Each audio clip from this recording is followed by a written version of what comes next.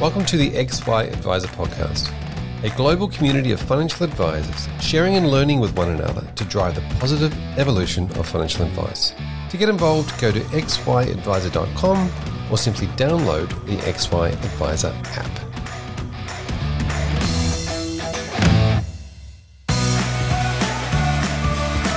In financial advice, CX expectations are especially profound.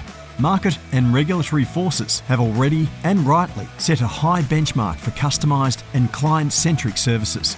So, in an environment where clients have an abundance of tailored services to choose from, having a powerful client experience strategy is a critical differentiator. Learn how exceptional CX delivers business growth. Download the guide at macquarie.com.au/client-experience.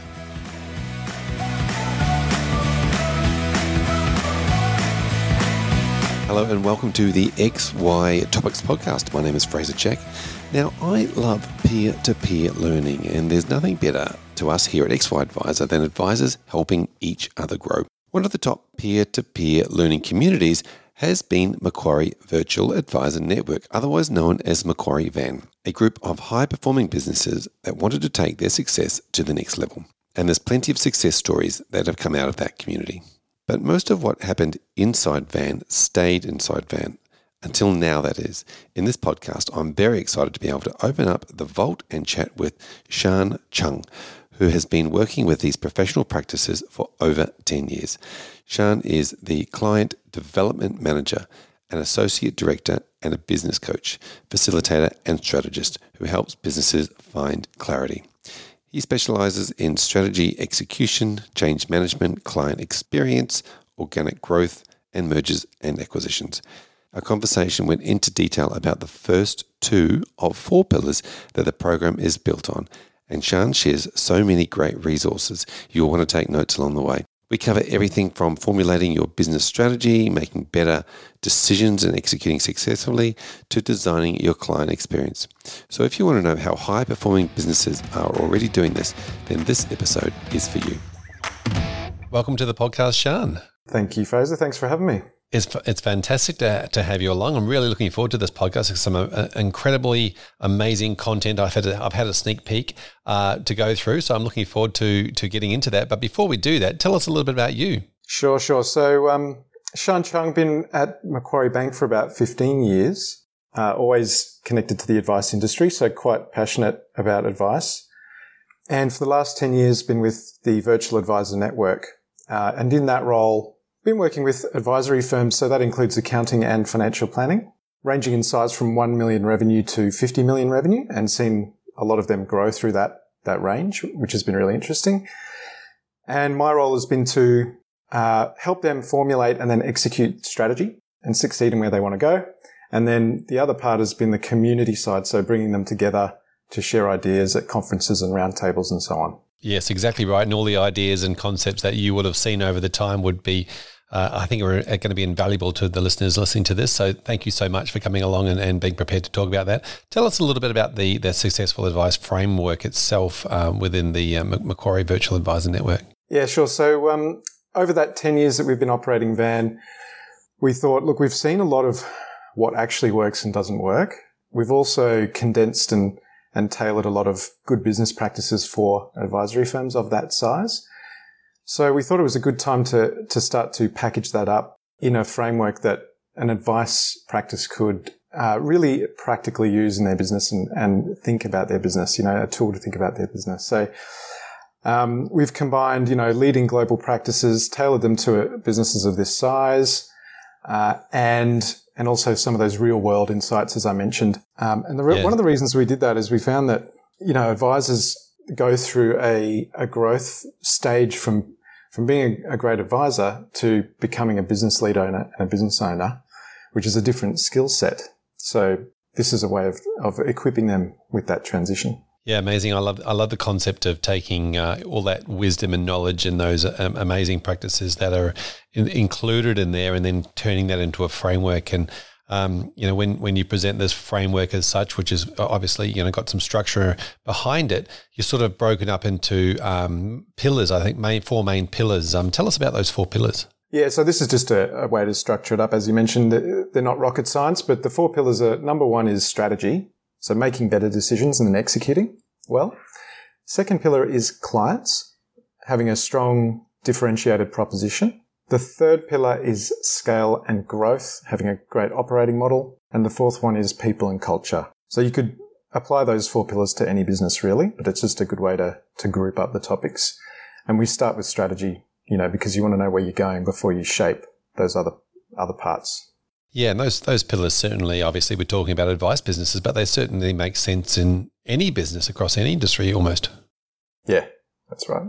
Fantastic. Now, today we're really focusing and we're going to go a little bit deeper into pillar 1 and pillar 2, which I'm really looking forward to. Let's start with pillar 1. We talked about, making better decisions and successfully and those sorts of things. Tell us about pillar 1. Sure. So pillar 1's all about strategy. Perhaps the best way just to illuminate this up front is to give you a comparison. So I've worked with 2 businesses 10 years ago, and they were both around that mid 1 mil mark, so 1.3 to 2 mil revenue. 10 years later, one of those businesses was still at about 1.3 mil rev, and the other business was at 20 million rev. So, it just fascinates me. What was that second business doing differently? Now, there's a bit of a proviso here. While bigger can be better, I'm not saying that every business should be just growing for the sake of growth or that, the revenue number is the be all and end all. That's not the case. But that smaller business had a lot of frustrations, right? They had non-standard processes. There were difficulty with staff turnover. They weren't really making the progress they were hoping for. And that fascinated me. What were the decisions and the disciplines that larger business were making to achieve that and break through all those growth ceilings over time? So it's those kinds of that thinking that makes that difference that sits behind this pillar. And so, what does that actually look like? Well, you hear that phrase, working on your business, versus working in your business. So it's that on the business thing, and it's painting a picture of where you're going. So what is that? What does that business look like in 5 years, 10 years? But really importantly, the less obvious part is how do you connect it to your own personal appetite for growth, for taking risk to get that growth, and for control over your business? Because for one principle to the next principle, that will change, and not the same vision shouldn't apply to every business owner. So it's marrying up your personal goals with your business goals. Yeah, that's a really very interesting point, isn't it? Because we know that our personal goals will often lead and dictate our behaviours, and so if they're aligned, then the behaviours that will be in the business will be the same as the behaviours at home. I love this concept, and having that clear vision around where you're heading. I think it's great. From a practical point of view, though, what can the advisors listening to this podcast take away as, and what are the do's and don'ts that they should be focusing on to really, double down on that? Yeah, sure. So look, if I was in business, if I had a business partner or several, I would be ensuring that we are all on the same page about where we're going. So taking time out, if you haven't done this already, share your personal goals and your business goals. What's driving you? What's impacting your thinking over the next few years? What is your appetite for growth, risk and control? Are you all aligned on that, or are there differences that will require some compromise and understanding? And that openness and understanding of each other is kind of the foundational bedrock of everything that comes afterwards, right? Because if there's anything not quite aligned or understood there, and then you progress with a certain strategy, it may unravel as you realize that your priorities aren't deeply aligned, So start with that. If you're a sole business owner, just take that time to reflect. If you have trusted peers or advisors or staff members, just think deeply about that. What is your appetite? The environment right now in the advice industry is such that if you've got a big appetite for growth, now's your time, right? So are you going as big as you can, or as big as you possibly could? And likewise, that disruption's changing the landscape for everyone. So if you would rather have a low sense of control and sort of work less, well, then maybe you can join another larger firm and become part of something bigger, hand over some of that control and go for a good lifestyle. So, there's certainly different options there, so long as you're clear on what you want.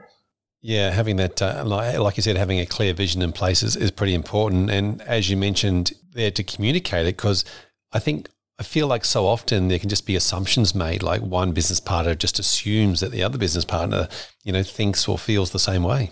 Spot on. Yep. And I've seen situations where that's come apart 10 years down the track.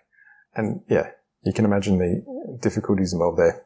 We can absolutely imagine that. Now, tell us a little bit about if we chunk down from vision, let's get into a little bit more of the, having an action plan in place as well, because I guess it's great to have vision, but then I guess the next step is to start with an action plan.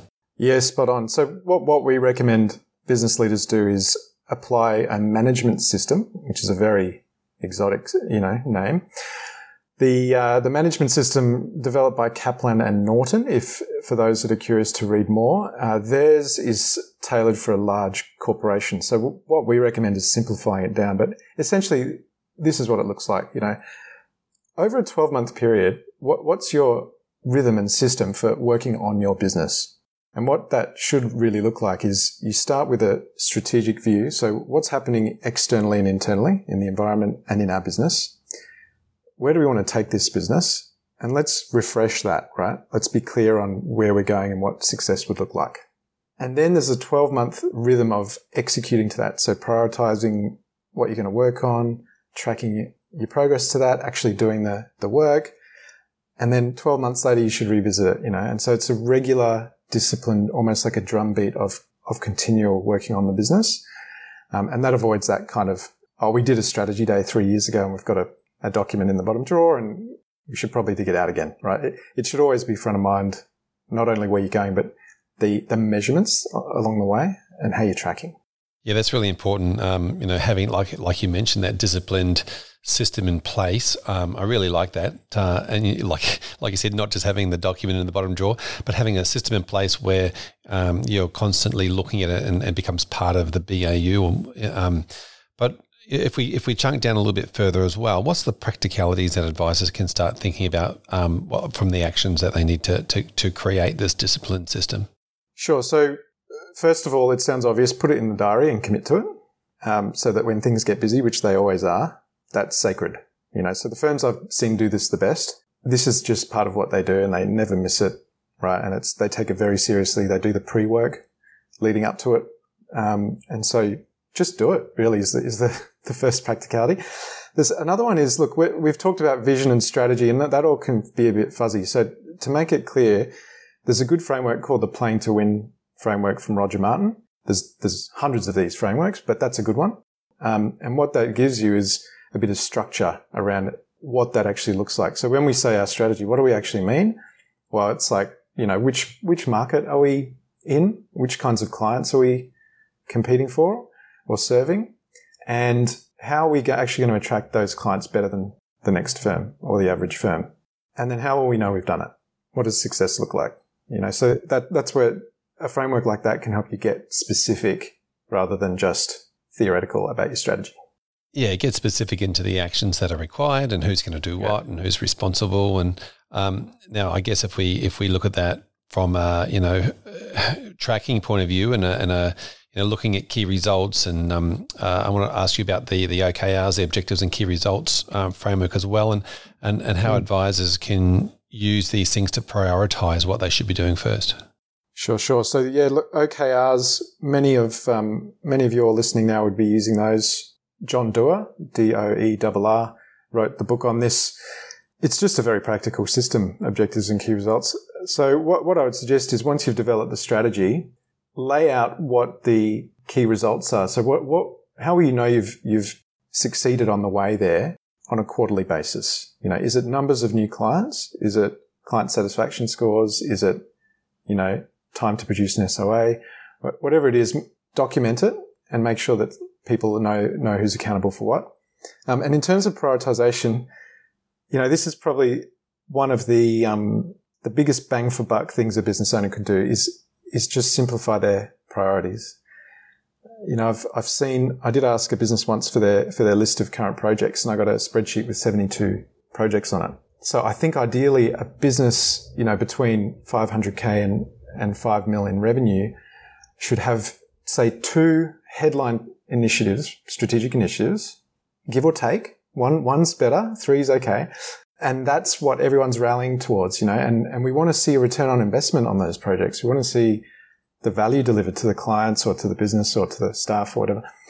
Not 8 projects, right? Because whoever's working on project number 8 is probably better off contributing to project number 1, right? Just dump project 8 for now.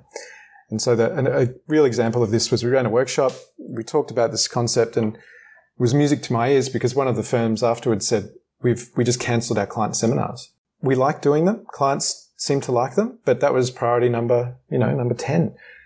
So we're going to use that time to embed an acquisition we've just made. And that's brilliant. That's what, so make things simpler for yourself. Try to get a return on those top 2 before you expand into the new ones. Easier said than done, but yeah. I really do. Absolutely right. I really do think that people will sort of skip that prioritization stage, and it's such an important part of the puzzle. So when we're talking about that, and once we've worked out through that prioritization process, what should people be thinking about when trying to execute this and put everything in place? Yeah, sure. So, actually, if I can backtrack a bit, Fraser, for those looking for practical tools, because I'll just mention a few tools throughout this chat, just so that if people want, a practical take, they can. So there's something called the importance difficulty matrix. Very simple prioritization tool. Especially if you're working in a group.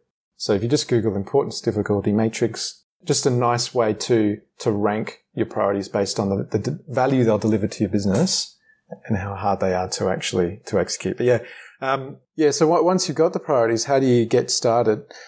Funnily enough, I think the big one here for business owners is engaging their people.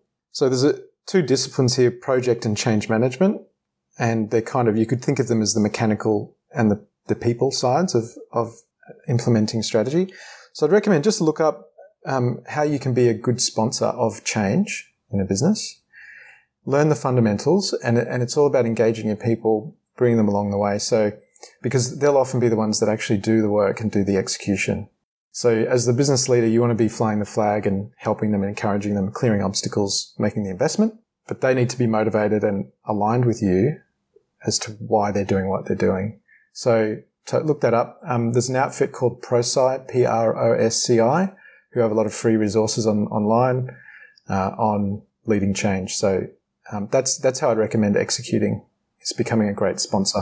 That's great. That's great advice. Yeah, you're absolutely right. It begins with the staff and the people involved and the attitudes towards those things. So I think it's great to have some framework and concept around that. That's a really important part once you've worked out your prioritization. So thanks for that, Sean. So if I was to sort of sum up pillar 1 on taking notes along the way, it's obviously have a strategy, make a plan based on the key results that you need, prioritize it, understand what your measures of success are, and then understanding what those action items required might be, and then of course execute the actions required and bring people along the way, and measure the data and tweak along the way.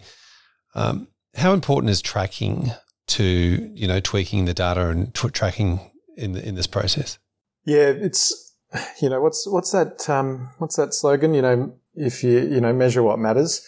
So what I'd recommend is having a scorecard. If you can have it on one page, that's even better. And I've seen $30 million businesses have their scorecard on one page, right? So if anyone's looking for a version of that, there's a Vern Harnish who wrote Scaling Up. If you Google Scaling Up one-page plan, what that gives you is something to track to. So all your financial metrics, your goals, your values, your OKRs, all in one place, so that every quarter or whatever period you decide, you can bring it up and you're updating those measures and checking along the way. And this is where, to be perfectly frank, strategic execution gets boring, right? It's not exciting to do that. And this is where it is actually a discipline. So it's one of those things you just have to do. And if it doesn't get done for a while, it's one of those things which the wheels won't fall off straight away, but you can veer off course and find yourself a year later, you're on the wrong priorities, or you're not sure whether you're making the right progress. So book it in the diary, try to prioritize it.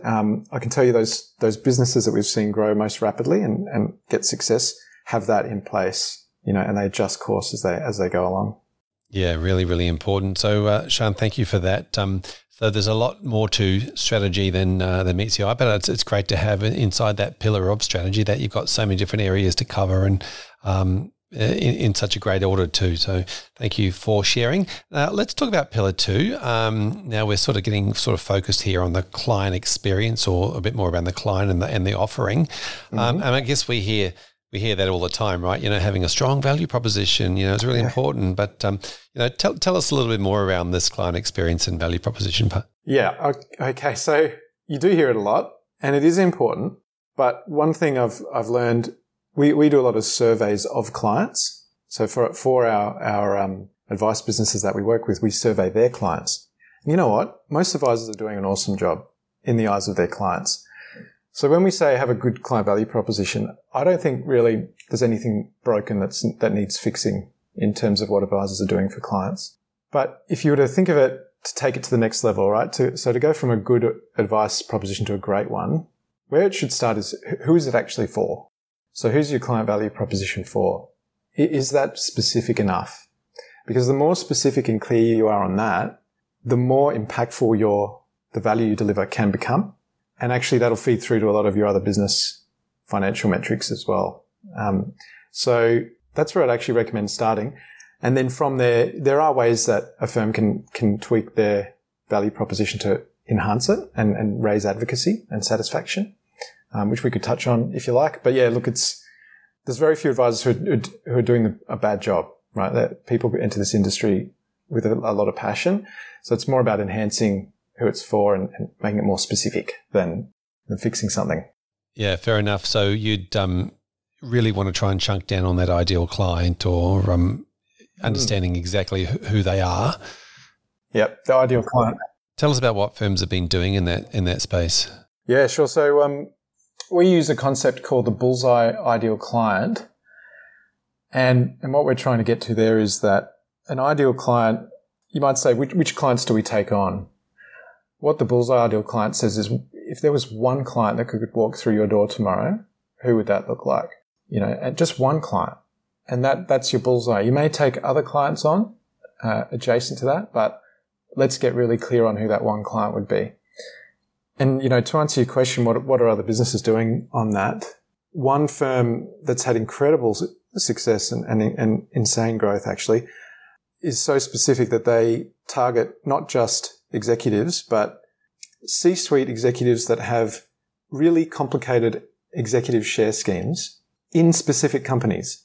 So this advisor has learned the share schemes of certain companies so well that he knows how they work better than a lot of the staff at those companies.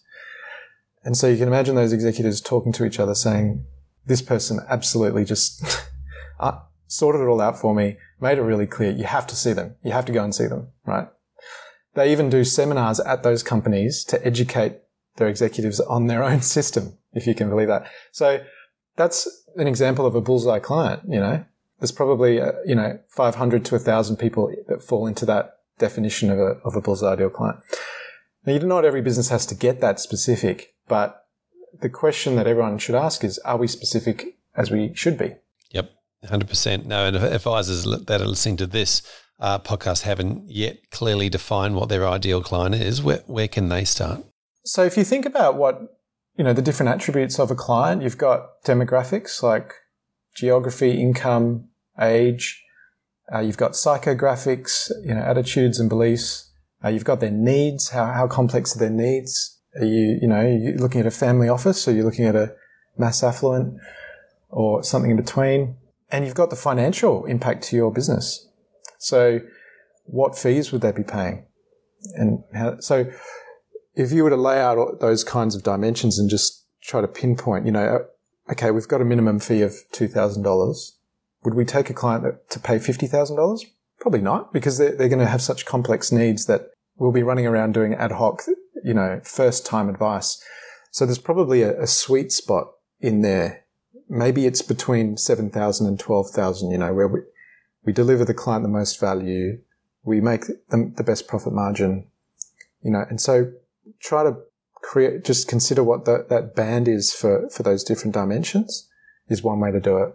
Yeah, fantastic. And what are some of the other questions, I guess, that advisors can be, posed to themselves or to their staff when they're looking at their current or existing client base around, who that client might be or who that bullseye client might be?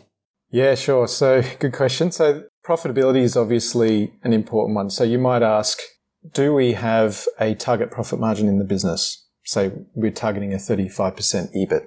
Okay, what percentage of our clients are we making that EBIT on? And what percentage of clients deviate? What percentage of clients are we making less than 15% EBIT on? And is there a good reason for that? In other words, it's a kind of a tail analysis. You might also ask, how many of our ideal clients are there in Australia? If there's 10 million people that fit our ideal client, it's probably not specific enough. Also, are we clear on which clients we say no to? And not only am I clear on it as the business owner, but is everyone in my business clear on it? And how do we actually do that? How do we say no in a way that still takes care of that client? Are we clear on our fee schedule? Is there any discounting going on? Are we consistent with that? Do we feel like we're doing low value work? Do I feel like I'm bogged down in work that it's not delivering value to me and I'm not really delivering value to someone doing that work? So the answers to those questions can guide, whether you might have a problem there or an opportunity to focus more. Yeah, now a lot of advisors listening to this will be at different stages of their business. Some people will have a young and new client base that they've just created a business or they're thinking about getting into business. Others will have more established businesses, and as you mentioned, that tail concept comes into it. So the idea of then finding your niche client, finding your bullseye client, and then thinking about how that fits with their client base, and then working out how we're going to transition this existing business into this, business where we just look after our niche clients. Yeah, that's a real challenge. So if you're starting out, you're just trying to grow the business and get revenue and win new clients. I guess the practical side of that is consciously have a plan to make that transition. So what is your desirable ideal client, and what's your plan to get there? What will you do with clients that don't fit that profile? And start mapping it out. Make it part of your quarterly strategic rhythm so that you don't turn around in 4 years and find yourself with, 100 clients that aren't actually profitable and neither of you are really helping each other. In terms of what those solutions actually look like, you might, if you're growing rapidly, you might have junior advisors that you pass those clients on to. You might refer them on to another business who look after those types of clients. So there are different ways to find that. I've seen an advisor whose goal is always to be lifting the investable assets of his ideal client every year, and he'll bring on associates to take the previous cohort, and that's worked quite well for him. Yep. So we've got our bullseye client. There's a fair few questions that you've mentioned that are a great starting point to be able to ask yourself and then come up with that ideal client and document it and write it down and work out who you are going to say yes and no to. Once you've worked that out, though, what's the next step in the process with Pillar 2? Yeah, so it's all about really understanding them and delivering to their needs. So how well do you understand them? Is it that example I mentioned earlier of the advisor looking after executives? He really understands them, right? At least that part of their experience. So immerse yourself in their world. If they're part of associations or industry associations or, whatever it is, just try to become an expert in their world and deeply understand their needs, but also get direct feedback from them. So whether it's feedback surveys from clients, interviews, just open discussions, really start to deeply understand them. And then you can start to shape what you do around that, and that's where refreshing your value proposition kind of comes into play. Now we know who it's for. We know what their needs are. What might be change up with what we do so it resonates even better. Yep. I feel like you were very polite there. You didn't say we need to find out what all the clients' pains are and the things that are keeping them away at night and all the emotional aspects as well, which often planners would be thinking about. When it comes to how do we best serve these particular people, we need to figure out what they're what's keeping them awake at night. Absolutely. As we go through this, and I've heard you talk about the features and benefits method. Do you want to explain that to the listeners? Oh yeah, sure. So this is just a very simple framework. Comes from the land of marketing and so on. But, if you were to decide, yes, we want to refresh our CVP, we've got a really clear articulation of who it's for. How do you actually do that? If you map out the features of what you want to offer them, so features are what you do or provide, and then the benefits are the benefit that the client gets from that. It's just an easy way to provide structure around this, right? So in that earlier example, a feature is we deeply understand the challenging share schemes that you need to take part in. And we are the best experts in Melbourne to solve that. And we also provide XYZ, which we know that they really love. Benefits to you are, you're not missing out on opportunities. You're getting the optimal outcome. You don't have to worry about it. You can sleep easy. You're making the most of your income. And so that's what the features benefit thing looks like. And that's an example of one that's quite specific to that client. It's not just, we help you with your goals and that gives you confidence. Now that can be good, but how can you refine that to make it more tailored to your ideal client? You probably need to consider as well some proof points. So how do we prove that that's real? Okay, so we've got our features and our benefits, but day to day, what are we doing that backs that up? So that it's not just a marketing spiel. So and document all of that. Yeah, it is kind of a marketing spiel, but it's also, I think it's really important too. And I love the saying that people don't buy your products or what you sell, they buy a better version of themselves. And that's obviously when you're talking about, the benefit and not just the financial benefit, but the emotional benefit and the around that as well. So understanding your products, what you deliver, the advice you deliver, and the benefit, the better version of the client. Love it. Let's get practical here. How can advisors really start to get down and implement this sort of stuff? So if you've got your features and benefits mapped out and you do want to tweak those, there's a couple of schools of thought as to how you make those changes. Agile is all the rage, ever since it exploded out of Silicon Valley. Basically, it's just testing and learning. So try things, experiment with your clients, get the feedback, see how it went, and then adjust as you go. That system is really good for any project or change where the outcome is uncertain, right? So if there's high uncertainty, take a test and learn approach. So just try the feature. When you do your features and benefits, some of them will be aspirational. You won't have them yet. So just try it out, see if there's value to being delivered and iterate. For projects that are a bit where there's more certainty, so say you're just moving office locations, you don't need to test and learn with that, right? You just need a plan. So the mistake some business leaders make is they think everything is like an office move.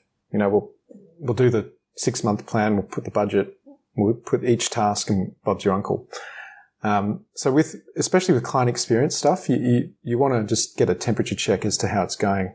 So rather than locking something in and doing a huge launch, testing and learning is just a good way to do it, not overinvest.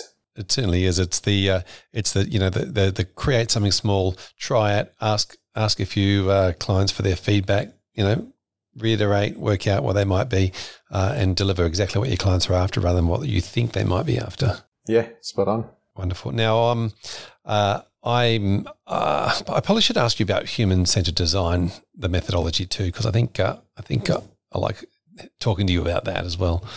Yeah, sure. So there's another buzzword that came out of Silicon Valley. You can kind of think of the client experience as something slightly separate from the client value proposition. So they're interlinked. So the value proposition is all those benefits that the client gets from dealing with you. So, when they're at home, going to bed at night and they feel secure and happy because they've got financial freedom, that's the value proposition being delivered. How about when they walk into your office? How do they feel when they walk into your office? How do they feel when they get communications from you? How do they feel when work is in progress and, are they clear on where things are up to? So you could consider that the client experience, and a tool for that is just a client journey map, right? A lot of businesses have done this. You just map out the client's experience with you from end to end, and what are the emotional high points and low points? Where's the friction? So that's another thing that you could add to your value proposition to increase advocacy and sort of the delight that clients have in dealing with you. And they can work in tandem, The thing is with client experience is you want to align your efforts with what's really important to clients. So what I mean by that is some businesses I've seen bend over backwards to try and shorten their SOA production time from 6 weeks to 4 weeks or from 4 weeks to 3 weeks. Actually, clients don't care about that when we ask them. What they care about is knowing where it's up to along the way. So they'd rather not be updated and have confidence over 6 weeks than to hear nothing and then have it done in 4 weeks, right? So, and that's just an example from surveys we've done in the past. I'm not saying that's the case for every single client, but make sure that what you're putting all that effort into is actually valued by the client, and will improve their experience. The best way to do that is to ask them. Yeah, exactly right. And I love the idea of a client journey map. And I always think about these memorable moments as well. So sometimes a memorable moment is something great happened, as you mentioned the word delight, surprise and delight, or delight. That was an amazing process. That's what I remember. But sometimes it could be, like you just said, waiting for an SOA and not being kept up to date. So sometimes that memorable moment might be a negative memorable moment that you're trying to remove from the map. Spot on. Yeah. Yeah, no, that's a great point. Those little moments that delight can have a huge impact. I've heard great stories like an advisor that comes out with their more elderly clients and tests their tire pressure on their way out, or having a name card in the car park to welcome them as they're arriving. Little personalised touches like that can go a long way as well, especially if they're easy. Incredible. Yeah, exactly right. Now, speaking of marketing, I'm pretty passionate about, marketing and in my head, if an advisor's doing an amazing job, and they've got all this set up and they've got their client journey map and there's lots of memorable moments, then surely the next step in this process is to promote it or talk about it. Yeah. And actually, in my experience, Fraser, that's the bigger opportunity for most firms than actually refreshing their CVP. So the CVP is really important. Ideal client's really important. But I've found that advisors are quite humble in nature. They want to deliver value. And so what it comes down to is, are you converting all of that advocacy that you're generating from clients into growth for your business? In one of our surveys, we measure what's called the referral gap. So a lot of clients say, I'm totally delighted with my advisor. I'm highly likely to recommend them to friends and family, like 9 or 10 out of 10, but I'm not doing it. I'm not referring them. Right. And so there's a percentage of clients, I think the average is about 15% of clients are raving advocates, but they're not actually raving advocates. So what we would recommend is if that's the case for you've got a latent growth opportunity in your client base. You're already doing a wonderful job. Your CVP is already proven with those clients. How are you going to convert that into growth in a way that suits your culture? And what it comes down to often is asking for referrals in some form or another. It doesn't have to be as blunt as that, but it's attracting new introductions, if you want to call it that. But it's converting that advocacy that you've earned through a lot of hard work and trust into helping more clients and growing your business. And so that's actually going a bit into the pillar 3 growth stuff. But, most new clients come to advice businesses through referral, as everyone would, listening to this podcast would know. And there's a greater opportunity there, which most advisors aren't tapping into. Yep, absolutely. It's certainly a big part of it that successful firms are doing, as you would see. Now, we sort of talked about that, the CVP, but I guess this is not necessarily a set and forget, that these sort of things will continually change over time. Yeah. Just like the strategy, it's worth revisiting over time. The landscape's changing. There's an increase of integrated advice, so increasingly businesses will get good at integrating accounting and wealth, for example. So if you offer both of those services, you'll need to iterate how you integrate them. If you don't offer them, you'll need to consider how you're competing with those businesses. And it may look like you need to cooperate more closely with other service providers or become a central advice hub. So that's just one example of how things will change over time. And so just like the rest of a business's strategy, it's worth revisiting it from time to time. Yeah, fantastic. Thank you, Sean. So I guess if I just quickly summarise pillar 2 from my notes here, it's obviously defining the market, understanding who you best serve from an advisor point of view, working out exactly what you're going to be able to offer them consistently and regularly, weighing up the features and benefits, really important, mapping it out, looking at your memorable moments. obviously putting it in place is pretty important. And as you mentioned in the previous pillar, making sure that your staff are coming along the journey with you. And then, of course, the part that I love about telling the world about it, the marketing part of it. And of course, asking your clients to help you change over time, and at that point, that asking your clients if they're loving it to, how can they bring other people in is a skill in itself. Thank you so much, Sean. Now, tell us a little bit more about, and obviously, thanks to the Macquarie Virtual Advisor Network too for sharing all these insights and creating these pillars. How can advisors that listen to us find out more about VAN? Yeah, look, we would be delighted to talk to any of you listening. You can just Google Macquarie VAN or head to macquarie.com.au/VAN or speak to your local Macquarie BDM. Basically, we run, for businesses of up to about $5 or $6 million revenue, we run a program which is 18 months in length and is with peers in a group. So they might be in the same state or a national group. Because we find that sharing element is really important. And then, experts from Macquarie, but also outside Macquarie, play a role in delivering the content. So, yeah, if you'd like to know more, please get in touch. We'd love to hear from you.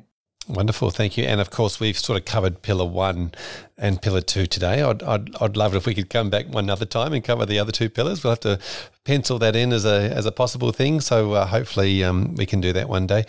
Really appreciate you coming on and sharing that. Some, like you said, 10 years worth of experiences watching these amazing firms develop, and of course other ones that don't develop as fast. So, getting the learnings from both what worked and what didn't work. So really appreciate you sharing today. Thank you so much. Pleasure, Fraser. Thanks for having me. And one of the things, of course, we mentioned today in this pillar, there is a bit of a guide out there as well. Is there anything you can tell us about that? Yeah, absolutely. So this Pillar 2 sort of domain, if you go to macquarie.com.au/client-experience, some of what we've talked about is kind of laid out there in a simple structure. Fantastic. You've mentioned a lot of resources today. Sean, really appreciate it. And we'll put all those resources and links. So if you're looking at this on the XY website, you might be able to find access to all those links. And thank you so much. Pleasure. Thanks, Fraser.